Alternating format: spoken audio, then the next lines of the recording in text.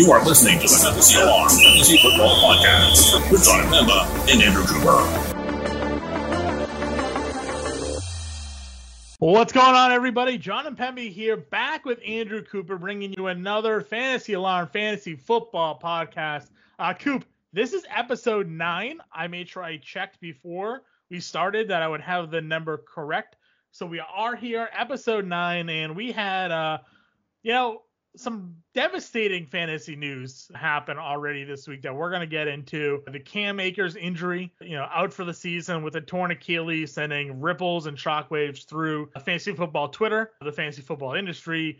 Everybody who maxed out their best ball puppy draft entries already on Underdog, that was taking Cam Akers. Those who took Darrell Henderson now championing up their cause there as well. So pretty wild stuff already before training camp even begins. Losing starting running back. Hopefully it's not a sign of things to come. Injuries last year with running backs were brutal. Zero RB truthers taking, a quiet victory lap, not necessarily promoting it. But so we're going to talk a lot about that. But then we're also going to get into what is probably the most anticipated article release, maybe in all of fantasy football. The number of times that you're getting hit up about it, we're seeing it across Twitter. I've seen it on timelines. We've got questions about it. The Ultimate Tight End Draft Guide series is being released this Friday. The award-nominated Ultimate Tight End Draft Guide series. So that's dropping from you on Friday. We're recording here on Wednesday. So a lot of exciting things to get to, a lot to talk about with everything that's happened over the last few days.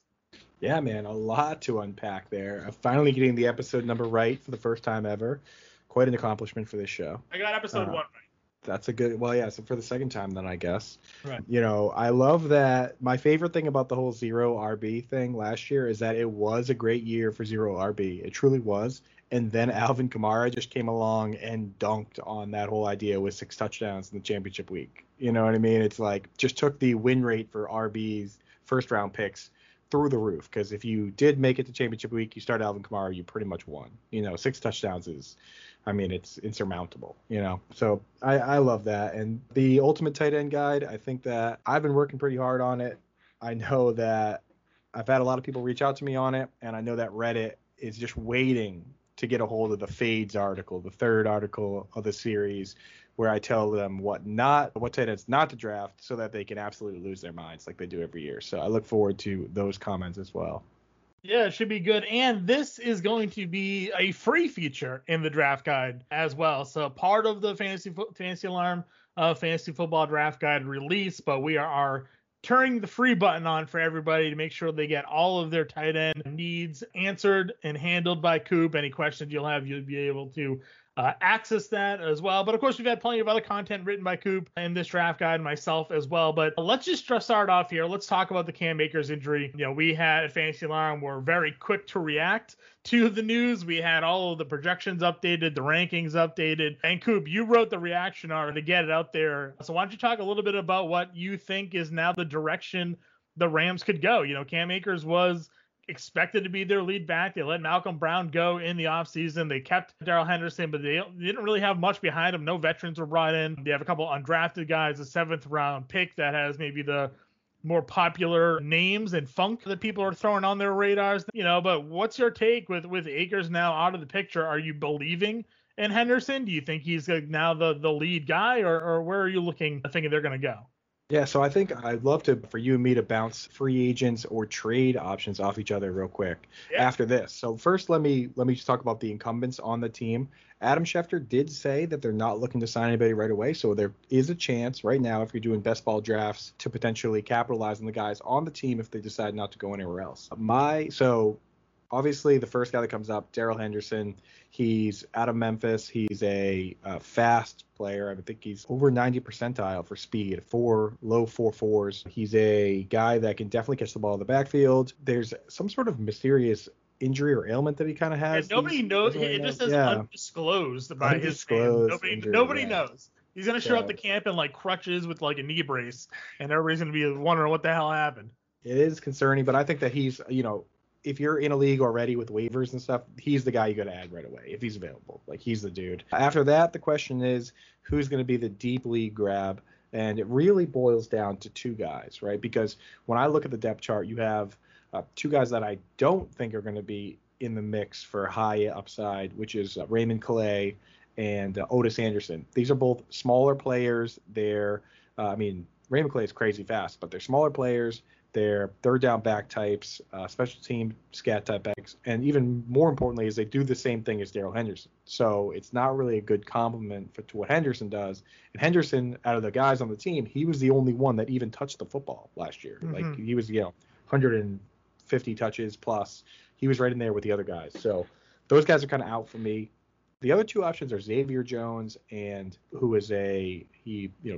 I'll give you Xavier Jones quick. Xavier Jones went to Southern Methodist. He was a 5-year player, so he had a super senior season, and his super senior season was super indeed. Yeah, it was fantastic. Yeah, he averaged about 98 yards rushing a game. I don't even have the article in front of me. 98 yards a game. He had 25 touchdowns, 23 rushing, nose for the end zone. I mean, he's in the American Conference, so not amazing, but still, to put up those numbers, it was on the Rams' radar, and they brought him in as an undrafted free agent, and they kept him, which is worth something, The other guy, I originally, when I wrote the article, there was some pressure to get it out there quick. I put it out there. I kind of brushed off Jake Funk, but in talking to a buddy of mine, and anybody from Reddit listening will know the name Beer Sheets. You go on, he has this awesome tool to create this one-sheet draft kit. His name's Kevin Jensen. You find him on Twitter at Beer Sheets. I was talking to him on, in DMs, and he would tell me about Jake Funk. He's a Maryland fan, and he has him in Dynasty in it. And, he's telling him all these things. I said, put out a thread. So I retweeted the thread. But basically what he said is you look at Jake Funk's stats, and they're not good. 500 yards rushing in his last season. Never really had a good season. Basically, he had knee injuries early in his last. Double torn ACLs, didn't he? Something like that? Double torn ACLs. The Frank Gore special. So Frank Gore tore both his ACLs in college. Everyone said he was going to have a short career, and then he had a ridiculously long career. So not always the end of the world. But the thing is, he tore his ACLs early in the career and actually came back from both ACLs. And when people say the double torn ACLs, they look at him only playing 5 games his senior year, and they think that's when he tore his second ACL. It actually isn't. What happened is Maryland shut down their program because of COVID. So he was actually healthy for all those games. He didn't have the knee injury then. And if you look at those games, he actually had 100 yards, over 100 yards from scrimmage. Over 100 yards rushing on average in those games. And he averaged 8.6 yards per carry. So on the ground, not with touchdowns, but with rushing, he was actually better than Xavier Jones. And, he's younger. So I originally brushed him off, but now I'm thinking that it is more of a competition than people think. It's another guy that's a burner, too. His pro day, so I'm reading here, you had a 4.38 40-yard dash, which you get a guy like that in some open space, and you have, sub 4.4 speed, that you may not really be expecting out of somebody. They kind of come out of a program that you don't consider too highly, and all of a sudden, they kind of surprise everybody on the scene. So that was kind of interesting. I agree. I saw his name just flying around quickly, like you mentioned. It was Jones and Funk. So, that's the backfield. But I agree with you, largely here. Henderson came in as a rookie with a bunch of hype and just, didn't get it going. He needed that adjustment year, fell behind Gurley, never was able to crack the lineup, wasn't impactful even in the passing game for them at all. And then everybody, basically dropped his draft stock after they took Cam Akers, rightfully so. And then he was much better last year. Now, I was surprised that Malcolm Brown actually had more catches and targets than he did last year. I thought, seeing that Henderson was largely the starter for the majority of the year, that maybe he was going to be involved more in the passing game than he was, but it wasn't due to the lack of being available to catch the football. Just for whatever reason, Brown had more targets and catches. So if you're now looking at the backfield, like we said, a couple of undrafted guys, a 7th round pick, no expected veteran potentially yet, it's hard not to think that Henderson's going to be the 3-down back with one of those 2 guys that we've mentioned just being a spell guy, and as long as they stay healthy, there's going to be value there. And we were seeing Henderson, at least in early best balls that I've been doing, he was going in rounds 9 to 11, in that range as a backup, as a handcuff option. But now we're seeing people rank, inside their top 24, having him go generally in that 3rd-ish round. Do you agree with that general ADP? Yeah, I mean, first I just want to say real quick, Malcolm Brown is like that exact type of anomaly player that his usage, if you see, he's going to be the kind of guy that if you see him getting added to the roster of your team, it's just going to be an annoyance. So say you have a running back that plays for the Dolphins, for instance, which is happening right now. For some reason, the Rams wanted to use Malcolm Brown on third down and short yardage situations, which included some goal line work, which is just the worst type of handcuff for your starter because he's coming in sporadically to take high leverage situations.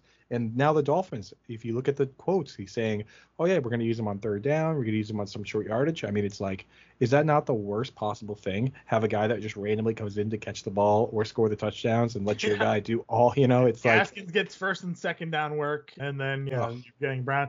Brown, though, again, we'll talk about it in a second in the handcuff article that I wrote in Zero. You're getting Malcolm Brown for free in draft. So like if you believe and that's what his role is going to be, he's got 6 to 8 touchdown upside just playing in the goal line. And if he gets you another 30 catches, the value is going to be there in PPR leagues. Yeah, I mean, I kind of like it. I have no problem with it. He falls in the same category. I think it's like a little, after Gus Edwards and a couple of those guys for me. Oh, yeah. But that's my thought. But so I actually have, courtesy of Best Ball 10, one of our guys there. I have, there's been 24 kind of official Money League Best Ball drafts that have been done on BB10s. So it looks like Darrell Henderson is going at running back 22. Looks like he's gone as early as the 33rd pick and as late as the 81st. So let me rattle some guys here real quick, and you tell me, John, who would you rather have? So these are the guys going in that neighborhood, and I'm not going to list them based on ADP because I want to get your kind of gut reaction opinion. So would you take Mike Davis or Darrell Henderson? I'm probably going to go Henderson just because I think the offense is going to be better there. And I don't see too much of a difference in what their skill set could be. And I actually think Henderson's going to be the more explosive runner. Davis, wasn't great really running the football. It was more his value last year was in pass catching. And if we think Henderson's going to have those, that type of role, that could be a spot for him. Yeah, after the last day or so, looks like actually Mike Davis is still going ahead of Henderson. Would you rather have Chris Carson or Darrell Henderson? Oh, Carson for me for sure. We're big Carson stands. I know. So it's I think he's undervalued where he's going in draft. So I would continue to take him where he's at. I'm a new Carson stan. This is the final year. This is the year where I finally am on board with Carson. But so it looks like Mike Davis actually is going ahead, or in the last few drafts, he's gone ahead of Carson and Henderson, which is surprising to me. I would take Carson ahead of Mike Davis every single time. The Mike Davis train certainly, moving. I mean, there was when best ball first started, he was going in rounds like 6, 7. He's worked his way up into round 4, but now you're saying he's going round 3 or like mid round 3? Yeah, it looks like it. 44th pick, so yeah, mid-round 3. So Mike Davis. Yeah. Sorry. His ADP is 157, so pretty deep still. Mike Davis, that feels low though. Feels insanely. Yeah, because I was seeing him going round 4. So like. Yeah, it looks like he's going RB 19, which should be okay. in that neighborhood. Yeah, that makes more sense. So here's a tough one, and I'm going to preface it by saying half point PPR. Would you take Josh Jacobs or Darrell Henderson? Oh man, Jacobs is a guy that I just can't. I don't know, because there's no reason. He was good as a rookie. He was actually good last year, even though we saw the drop in yards per carry. Bringing in Drake worries me there. I think I'm still going to go Henderson. I'm going to go Henderson with Drake there now. It drives me nuts, the Drake thing. I think full PPR at this point, you have Henderson is the easy pick over Jacobs. Jacobs is going to have so much volume. I still think running the football, but if anything happens and Drake is there, right? So it's more about the running back room, which we talk a lot about here. Yeah, and I think another way to look at it sometimes, and I do this as well, and I think it's a smart way to play it, is that if you're picking your second running back, or especially if you're a zero RB type guy and you're picking your first, maybe you do want to go Josh Jacobs just because you can trust it, But right. if I already have 2 running backs and I'm grabbing my third, then I want the most upside possible, so I'm going Henderson, Yeah, I mean, listen, I think Henderson. I want to agree with you. I do. I feel like that Josh Jacobs is a good running back, but for whatever reason, nagging injuries or poor offensive performance around him has slowed him down a bit, and the fact that we talked about, they spend the money on Kenny Drake, making him the highest paid free agent back this offseason. So you don't do that without the intention of playing him. So I'm going to have to be down a little bit on Jacobs there. Yeah, and when you look at the article that I posted there, I broke down the stats for last year for who got what carries, and Henderson essentially, so it was pretty split between Malcolm Brown, Akers, and Henderson when you look at the overall. Towards the end of the year, Akers kind of ran away with it. But, I mean, if you think about what they said when they drafted Henderson, that Les Snead said that he's going to be our Alvin Kamara. They traded up to get Henderson. They traded 2 later third round picks to get him in the earlier third round. So they clearly liked him when they drafted him. So he still has that upside of, they know why they took him.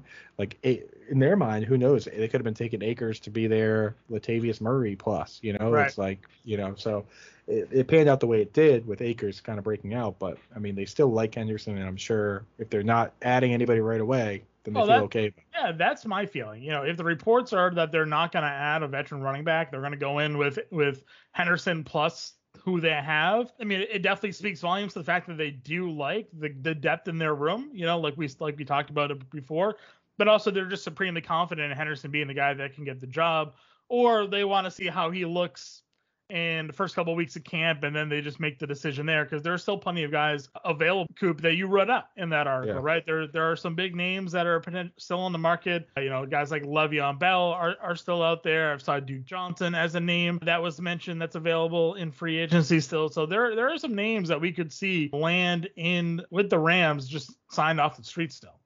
Right. Yeah, and there's trade offers as well. But before we get to that, I want to do one more quick one, and then I'm going to rattle some above and below just to see if there's anybody that you feel is kind of out of line here. So here's the one last tough one. I think I have an easy decision for me, but would you pick Darrell Henderson or David Montgomery? Oh, that's good. I'm gonna go Monty. I'm gonna go Monty in that offense. The reports that Cohen doesn't feel like he's moving right yet, I think it is good for his value. At least on the outset right now, I like the volume that we got towards the end of the year. The fact that they're talking already about the fact that he's going to get those 20, 25 touches a game is huge. I want to see it. I want to believe it. But if he gets it, fantastic. We saw what he can do with that kind of volume there. So I'm going to go Montgomery because I saw what he can do last year with that level of volume, and I kind of trust Nagy to make those decisions. Yeah, I'm all for it there as well. Okay, so a couple quick ones. These ones are the ones that are ahead. So these are quite a bit ahead in ADP, but it could get close. Would you take Henderson over any of these guys? Just a yes or no on these ones. Sure. Miles Sanders. No. DeAndre Swift. Yes. So you would take Darrell Henderson over Swift. I kind of like that, man. I mean, so that Lions team is going to be so bad. We've talked about it on this podcast before, but they are an absolute dumpster fire. They're trying to get comp picks. They could sign one guy without messing up the comp pick formula. They picked Jamal Williams. Like, I'm there. That's kind of scary. So that's interesting. And we're seeing Swift's ADP actually fall now too. So it's getting closer. Swift, when we first started recording these, and you wrote your DeAndre Swift article, Swift was going in the middle to end of second rounds, and now he's worked his way back into the third round in recent drafts that I've been looking at in 12-team leagues in PPR format. So, as his ADP falls, I become more and more intrigued with Swift, but I'm going to go with Henderson just because I feel, again, that team's going to be better, and I think that he's going to have the overall usage as a 3-down back.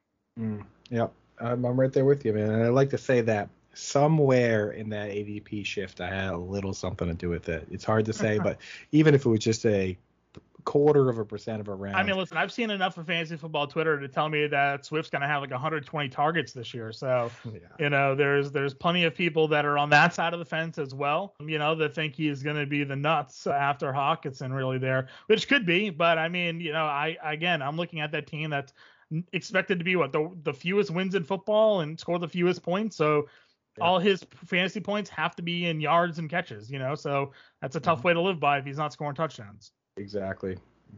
So beyond that, we have maybe one more kind of tough one, J.K. Dobbins. I'm going to go Henderson there again, just the backfield that's there. That's wild, yeah. I'm not – the fact that they still basically had it at 60-40 last year, even after they cut Ingram out, it's not – everybody's like, oh, they gave Dobbins the longer leash. He was the guy. Yeah, like in a sense, he was still the lead back, but Gus Edwards is still very much there. And Jackson, when they get in the red zone, is the one scoring. They don't throw to the running back with Baltimore because Jackson doesn't dump off to the running back. So he's another guy that needs big plays, which he's very capable of doing, and he needs the volume. Very true, man. So, I mean, like, if you're in that and you're not taking Swift, not taking Dobbins, I mean, that's the time for you probably to take a wide receiver and then just Which I have. take In some of round these guys. two, I've largely been going receiver, depending on where I've been in drafts. So. Yeah. So, okay, a couple last quick ones. Najee Harris, Clyde Edwards-Helaire, Antonio Gibson. Prefer all those guys over. I like Gibson. I would use Gibson over Henderson. Najee Harris. The offensive line in Pittsburgh is what's really worrying me here, and I know a few Steelers fans, and including SiriusXM producer Josh Wagner. He's a Steelers fan. We've talked about Najee Harris, and they think he's going to be on the field all 3 downs. He's a good pass catcher. They didn't have a good offensive line last year. It just seems like it's going to be worse this year, and you have a rookie running back. Even if there's volume there, I don't know where he's going to go, and the fact that you still saw Big Ben throw over 600 times last year. So I'm a no on Najee Harris. I'm a yes on Gibson. And who was the third? Clyde Edwards-Helaire. I would take CEH. I'm a believer in CEH. I'm big on CEH too, and I'm taking Najee Harris just because we know Najee Harris is going to get that role. It doesn't really matter to me, like the issue with Henderson is we aren't sure. You know what I mean? They could come with some sort of multi-headed backfield. They could bring in another guy, so that's my concern there. Sure. Let me rattle some on after Henderson ADP. So we have James Robinson or Travis Etienne. Henderson. Henderson. People forget that team, man, we're talking about Vegas odds, right? And we talk about how the Texans are supposed to be trash. The Lions are supposed to be trash. Not too far behind them, or I guess ahead of them in terms of over-under win total is the Jaguars. So, it's a 17-game season. I think the Texans are 4.5 games because their quarterback situation nightmare. The Lions are at 5 games, and then the Jaguars, Jets, a couple of these teams are at 6 wins. And a 6-win line, even in a 16-game season, a lot of years is the worst line you see. And 6 wins in a 17-game season is pretty gross. So, I mean, for me, I'd rather just see it first, and then, if the guy's amazing and he's doing all sorts of crazy stuff and Urban Meyer has changed the way NFL football is being played, then sure, next year. But for whatever reason, I was thinking in my brain that you were asking me to figure out Robinson or Etienne. I'm like, I don't know, but Henderson's sure the answer there. Yeah. Kareem Hunt, Javonte Williams, Myles Gaskin. Do you take any of these guys over Henderson? No, I'm taking Henderson unless Melvin Gordon ends up finding his way out of Denver. Then Williams. Then maybe Williams, and maybe Melvin Gordon too. Speaking of Melvin Gordon, that's a guy that I think that would be an amazing trade to the Rams. So when I threw together my trade ideas, I was basically looking at, I was like, okay, the Rams are competing now. A team like the Buccaneers, you think, okay, they have 3 good running backs, maybe even more, but you're not going to trade to one of your biggest competitors in the NFC, So I was looking at it like, what team can trade with the Rams and it's not going to have a lot of blowback on them unless it gets to the Super Bowl, which some of these teams aren't. And one of them was Melvin Gordon, right? He's on his last year of his deal, which is a very expensive deal. And you're not going to bring him back. You just drafted a running back. You brought over a GM from the Vikings who brought over a player that he likes in Mike Boone. And people look at Mike Boone and they say, oh, he only has 7 catches in his career so far.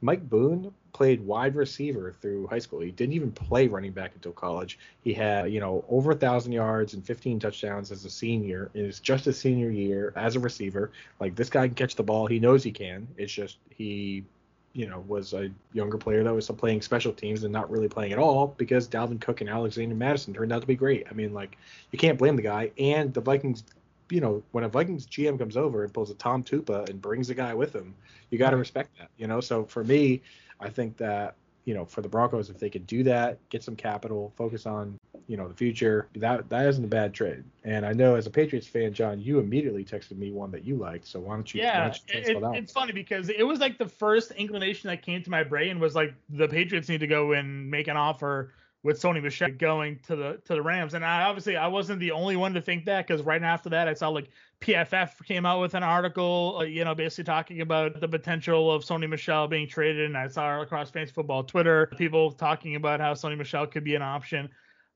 I mean, it just feels like it makes sense with the Patriots in how they handle their running back group. They didn't pick up the 5th-year option. They have Damian Harris. They drafted Raymond Stevenson. They got James White back there. They still have J.J. Taylor. Like, they have a lot of guys that they like.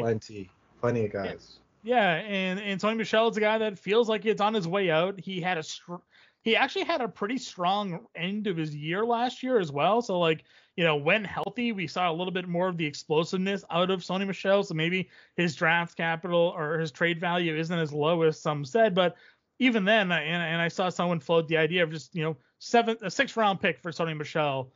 If you're the Rams, wouldn't you just take that, right? Like, he's right. for no commitment next year, a 6th-round pick for a guy that you basically get a free year to look at and see what you want to do with them after that. So. Yeah. Absolutely. And the Patriots already didn't pick up his 5th-year option, like you said. So it's like they already know they're not getting anything back. We've seen the Patriots trade Chandler Jones just because they knew they weren't going to sign him. You know what I mean? Like, even with a year on the contract, he's got to play for you. Then they won the Super Bowl that year, So we know that they've been willing to make these moves before. They traded Richard Seymour just after he bought a house and built a mansion. Like, they've been willing to do these moves. For the right price, I think that they'd be willing to do it, and so I'm on board with that. And then the other one that I think is pretty obvious at this point would be a nice little windfall and would make a lot of sense would be the Texans. They went out and just kind of signed all the power backs that were floating around. They signed, the guys that at this point aren't really great pass catchers, but they can get it done on the ground, which is they already have David Johnson. They signed Mark Ingram. They signed Philip Lindsay. That team is an absolute dumpster fire. They're probably going to come in dead last. You have a team now that has the pass catching back, right, in Darrell Henderson. Why not trade them a Philip Lindsay? He won't need to worry about pass protection, which has been his Achilles heel. Sorry for the pun. I didn't even mean to do that with Cam Akers. That's rough. But like that, you put him on the early downs. You put Darrell Henderson on the 3rd down, and you're good to go. Mark Ingram too. Either one of them, honestly. Like, why? I almost feel like if you're Houston, you want to hold on to Lindsay, and because he's still young enough to where if you move on from Johnson, Lindsay's potentially still there. I know they like Ingram for sort of the locker room thing, but if I'm Ingram, I would almost be wondering if there's a way to facilitate a trade, right? Like, show that I still have some amount of legs left in me, even though it didn't look like he had much left. And go to a team where they could use him in short yardage and goal line, and let Henderson be the change of pace and receiving back. So if I'm Ingram, I think I'd rather go to the Rams at this point. But you talked about those potential trade partners. Todd Gurley's still floating around there. We saw Adrian Peterson say he wants to still play. And Le'Veon Bell, all those guys are still available. Do you have a favorite of that group that could potentially land in with the Rams? Let's be real, man. Adrian Peterson is always going to be willing to pay. I know this is kind of a side of sports that we shouldn't always dabble into, but he owes money. I mean, like, he was having his house foreclosed on within the last couple of years. He owes child support to quite a number of people. I know that, he comes out, he says, I still feel young, I still feel ready to ball. Like, he's almost contractually obligated to play football, you know what I mean? Like, or do something, because it's like when you have foreclosure issues, after 13 years in the league, then it's a problem. So I think that for him, he's going to be willing to play for the highest bidder no matter who it is. I mentioned a couple other plotters that could complement, Alfred Morris. That was kind of his rub, where he doesn't really catch the ball well, but he's still been a productive runner. I forgot that Alfred Morris came back and played last year, and played actual meaningful snaps at times for the Giants. I forgot that even happened. Right. I mean, because that was the thing with him, is he was so good, and then they figured out he couldn't catch, and they stacked the box, just like Jeremy Hill, just like Jordan Howard, just like you see with a lot of these guys that they don't figure that part of the game out. But when they only need that part of the game, then go for it. Right. And then of course, my favorite is Le'Veon Bell, which, we've talked about this before, you and I, with the rookies and getting passed up on the draft because of character issues. To me, in fantasy, that presents a sort of upside where people say, okay, Antonio Brown's crazy. We don't want him here, but our back's against the wall, so we'll get him. We know that he can still play on the field, and that's how I feel with Le'Veon Bell. Like, if Le'Veon Bell was a nice guy, he would be on a team already. You know what I mean? Right. But he's not, so, you know that there's a breaking point for some of these guys where they say, you know what, we just want to win. We know he's crazy. We know he badmouthed his last coach. We know his baby mama was just on Instagram saying he's a bad dad. You know what I mean? Like, there's a lot of things going on with him, like the robbery stuff before. Like, doesn't really matter. If a team signs him, I'll be interested, because when it's like almost a formula where it's like crazy times, money. At a certain point, if he's that crazy and people are still willing to sign him, I'm interested for fantasy, Right, because the talent's there and they're willing to find a potential role for him if he's able to keep it together. So I agree with you there. So you can go ahead and check Coop's Cam Akers reaction article there on Fantasy Alarm. It's all across our Twitters as well. If you have the draft guide, you can go and check out my handcuff article where I break down some interesting backfield groupings worth paying attention to, as well as the zero RB strategy article that I have out there for those that are looking at the zero RBs now that we're heading into redraft season and looking for a way to figure out different formulas for success. But Coop, as we hit the halfway here, why don't we transition now to your tight end features, which is the long-awaited series like we talked about. You had a little bit of like a primer article basically come out on Monday in the draft guide for drafting tight ends, a strategy for you drafting tight ends. So I want you to talk a little bit about that before we lead into what we should be looking forward with your tight end draft guide series. Yeah, so the draft guide is always these articles. This is my baby. I do it every year. It's usually fairly long. There's quite a few GIFs and stuff, but this is the stuff that I focus most on, and I'm usually pretty proud of it. So what I did this year is, so the draft guide itself talks about the players you want and when you should take them. The article that I wrote that's part of the draft in our Fantasy Alarm draft guide, is the one that came out on Monday. And this is about draft strategies. It's more of a concept article. And basically my thoughts on tight end this year especially is that there's only two strategies. You draft a one and done tight end that you trust to be your starting tight end all year, in which case you only need a bye week player, or you draft two tight ends. And I know so many people are so stuck in which I truly believe is antiquated. This idea that you only draft one quarterback, you only draft one tight end. You can't afford to use any bench spots on tight ends and kickers and defenses, where now I find that I'm winning leagues by using, never two kickers, but multiple defenses, multiple tight ends, multiple quarterbacks if I wait on them, right? So I look at it and I say, okay, if I draft Travis Kelce, I'm not going to draft another tight end of any sort, probably at all, really, because I just need one bye week fill, right? Same with Waller, same with Kittle, like these guys. So you either go that route, or if you wait, then you use you draft two tight ends. And the strategy I talk about that is the yin and yang tight end strategy. Some people might have done this on their own. It's not groundbreaking or revolutionary. I just call it yin and yang because I'm just tired of typing up the descriptions over and over again, so I substitute words in, basically. So the way it works is you draft one safe guy that has a medium floor but a medium ceiling. So we're talking about a guy that we think can get a couple targets a game, but he has something preventing him from having super high upside. For instance, an Austin Hooper, right? He's the third guy on the team in targets, right? So he's got the ceiling cap because Jarvis Landry and because Odell Beckham and because they're probably not going to be a high pass attack team. But he's pretty consistently getting a couple targets a game. So you can put him in your lineup and not get a zero. So that's your yin tight end, right? You draft that guy, and then you pair him with a guy on your bench that's a high upside but also low floor guy. Right. So an example would be, say, an Adam Trautman. Right.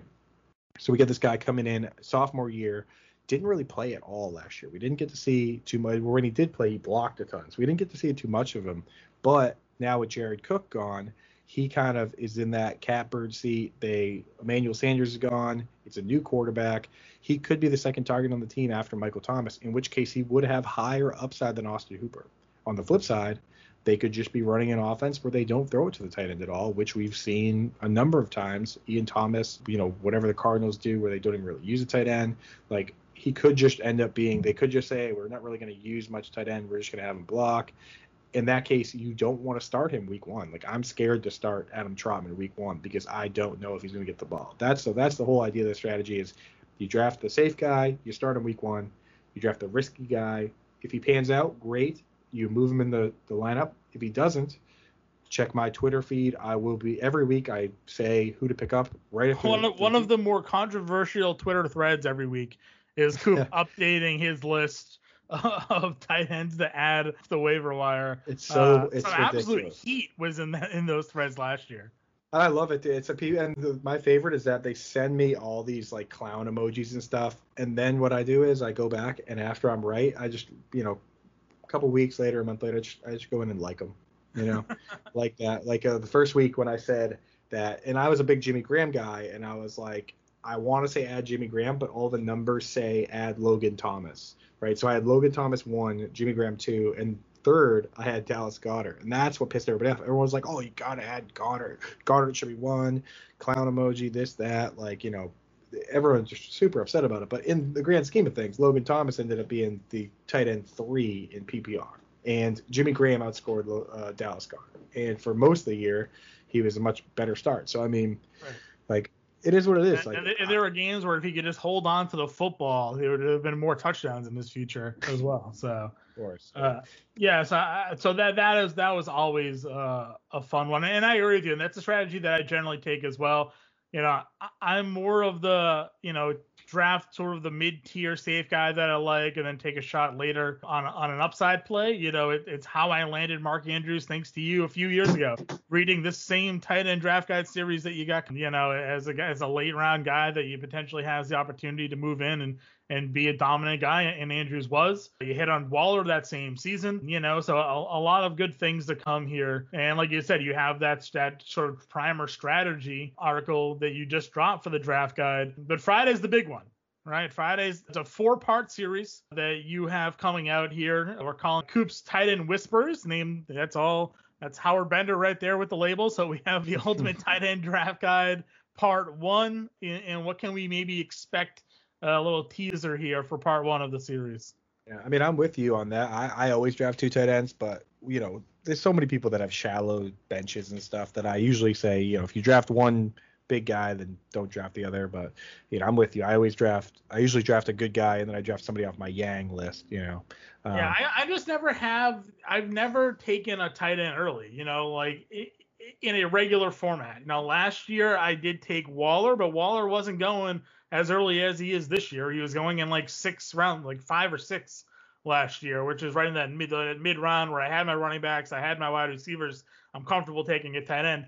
I never find myself taking a Kelsey, Kittle, now a Waller in like the first 3 rounds. But if I would, it makes a lot more sense to use that extra bench spot on a wide receiver or a running back late that could potentially bring you more value into your team later on when you need to fill that bye week. So I think that's a product of you and me talking to each other about this all the time, because I feel the same way about quarterback. Like, I trust your ability to identify mid-round or late-round quarterbacks for us, so I don't draft Mahomes. I feel like that's if he falls far enough, I will take him, but yourself. I had Kyler Murray in every league last year. Right. He was going in like 6 and 7, could get him everywhere. Didn't have to pay up for Lamar, who I was telling to fade, and obviously it's easy to say that now, but this year we'll definitely have some quarterback stuff coming out for everybody too as well.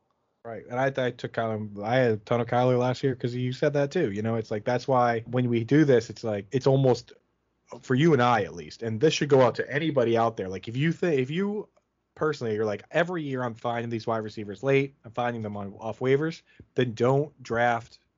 Don't fill up your 3 wide receiver spots in a flex spot in the first 5 rounds with whatever. Don't go 0 RB and draft 5 wide receivers if you're good at finding them later.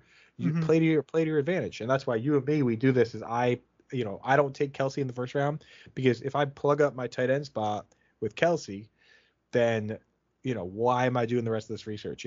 Every week I'm going to be tweeting out the guys to add. I'm going to be all over it. So I might as well play it in my advantage there. And I do the same thing with you. I know that I trust you to get us a quarterback, and you almost always do. So I'm not taking them early. So That's kind of just the way we've kind of done things, with the series, it's four articles.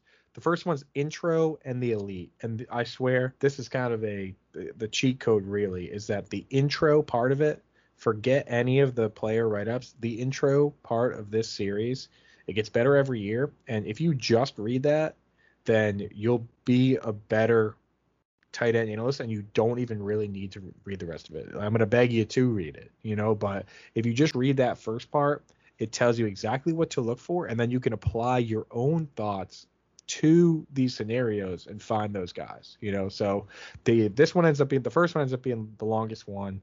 It's just an introduction of what we like, what we don't. I think this podcast should be dropping the same day, so we can get into some of the details on that.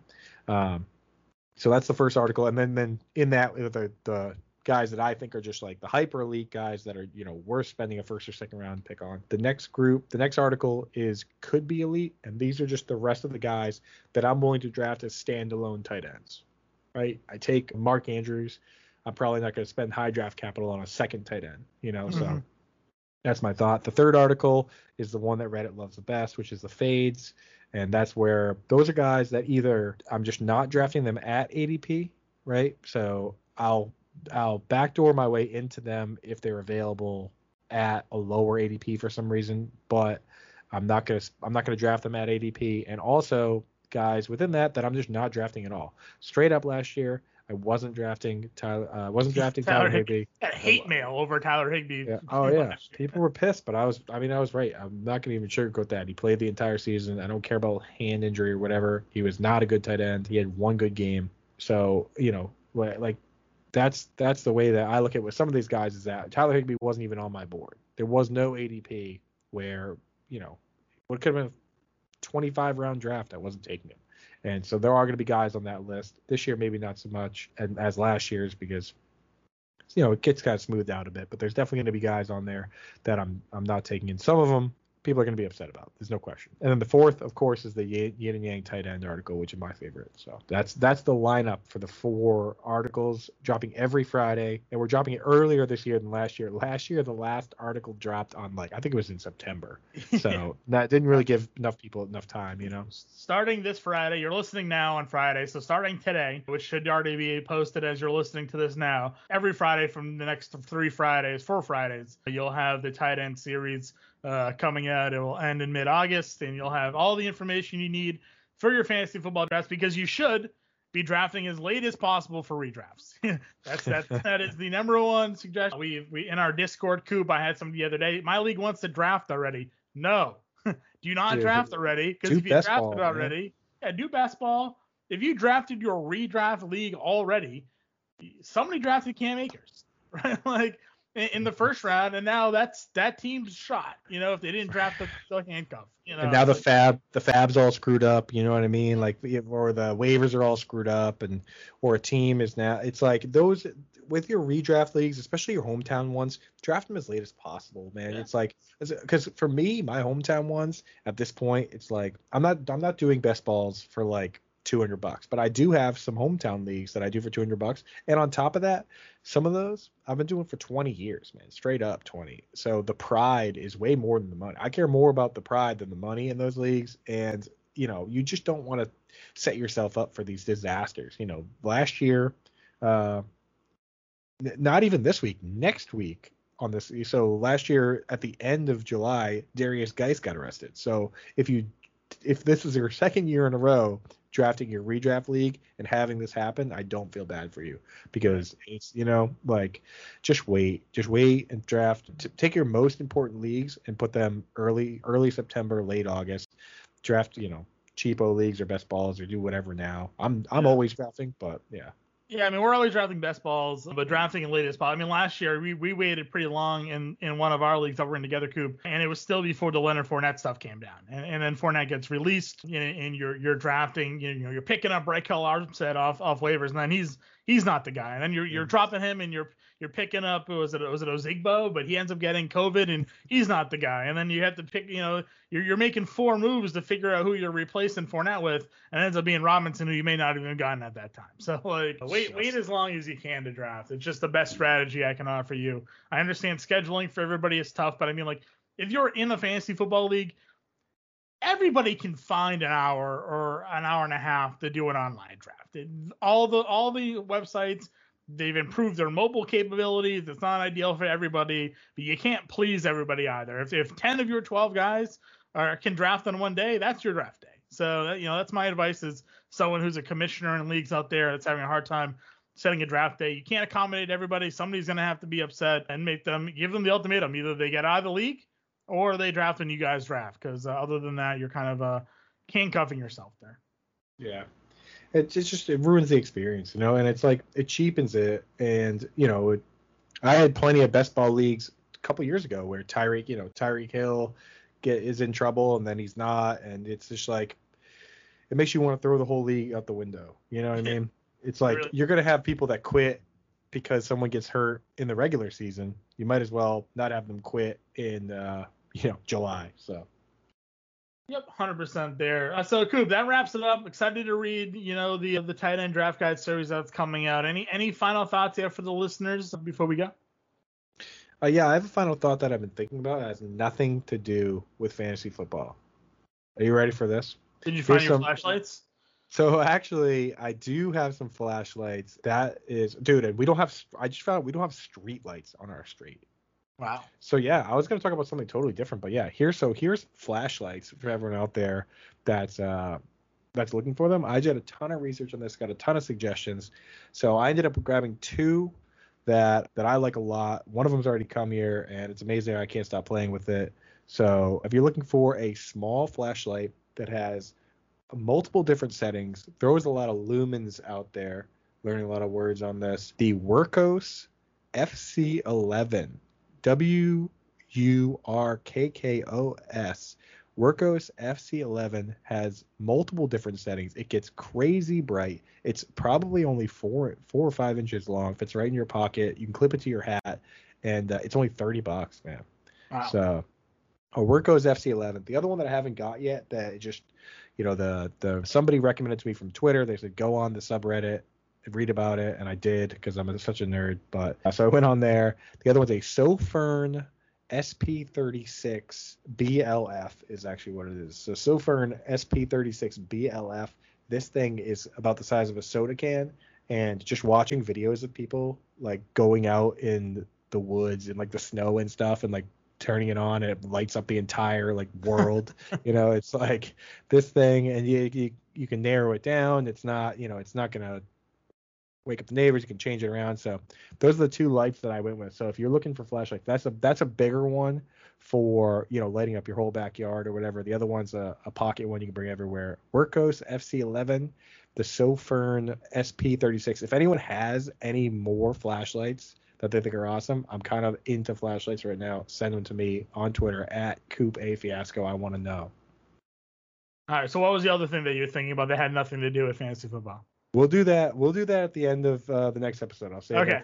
We'll save it for the next episode. I'll give a little teaser for this is good. We're gonna do a little lifestyle section at the end of the podcast, John. I think that's gonna be nice. So all right. For the next one, I'm excited for it. So yeah. So tweet your flashlights at Coop. I want to see a video from Coop when he gets his flashlights as well, so we can get some light radius here and see exactly what we're talking. But for now, if you have any questions, you know where to get us. Hit us on Twitter at Coop A Fiasco, at JPemba777. Get us in the Fantasy Alarm Discord. Find us all over Fantasy Alarm. Listen to us here on the radio. We're around. So if you have any questions, get to us. For now, we will talk to you guys later.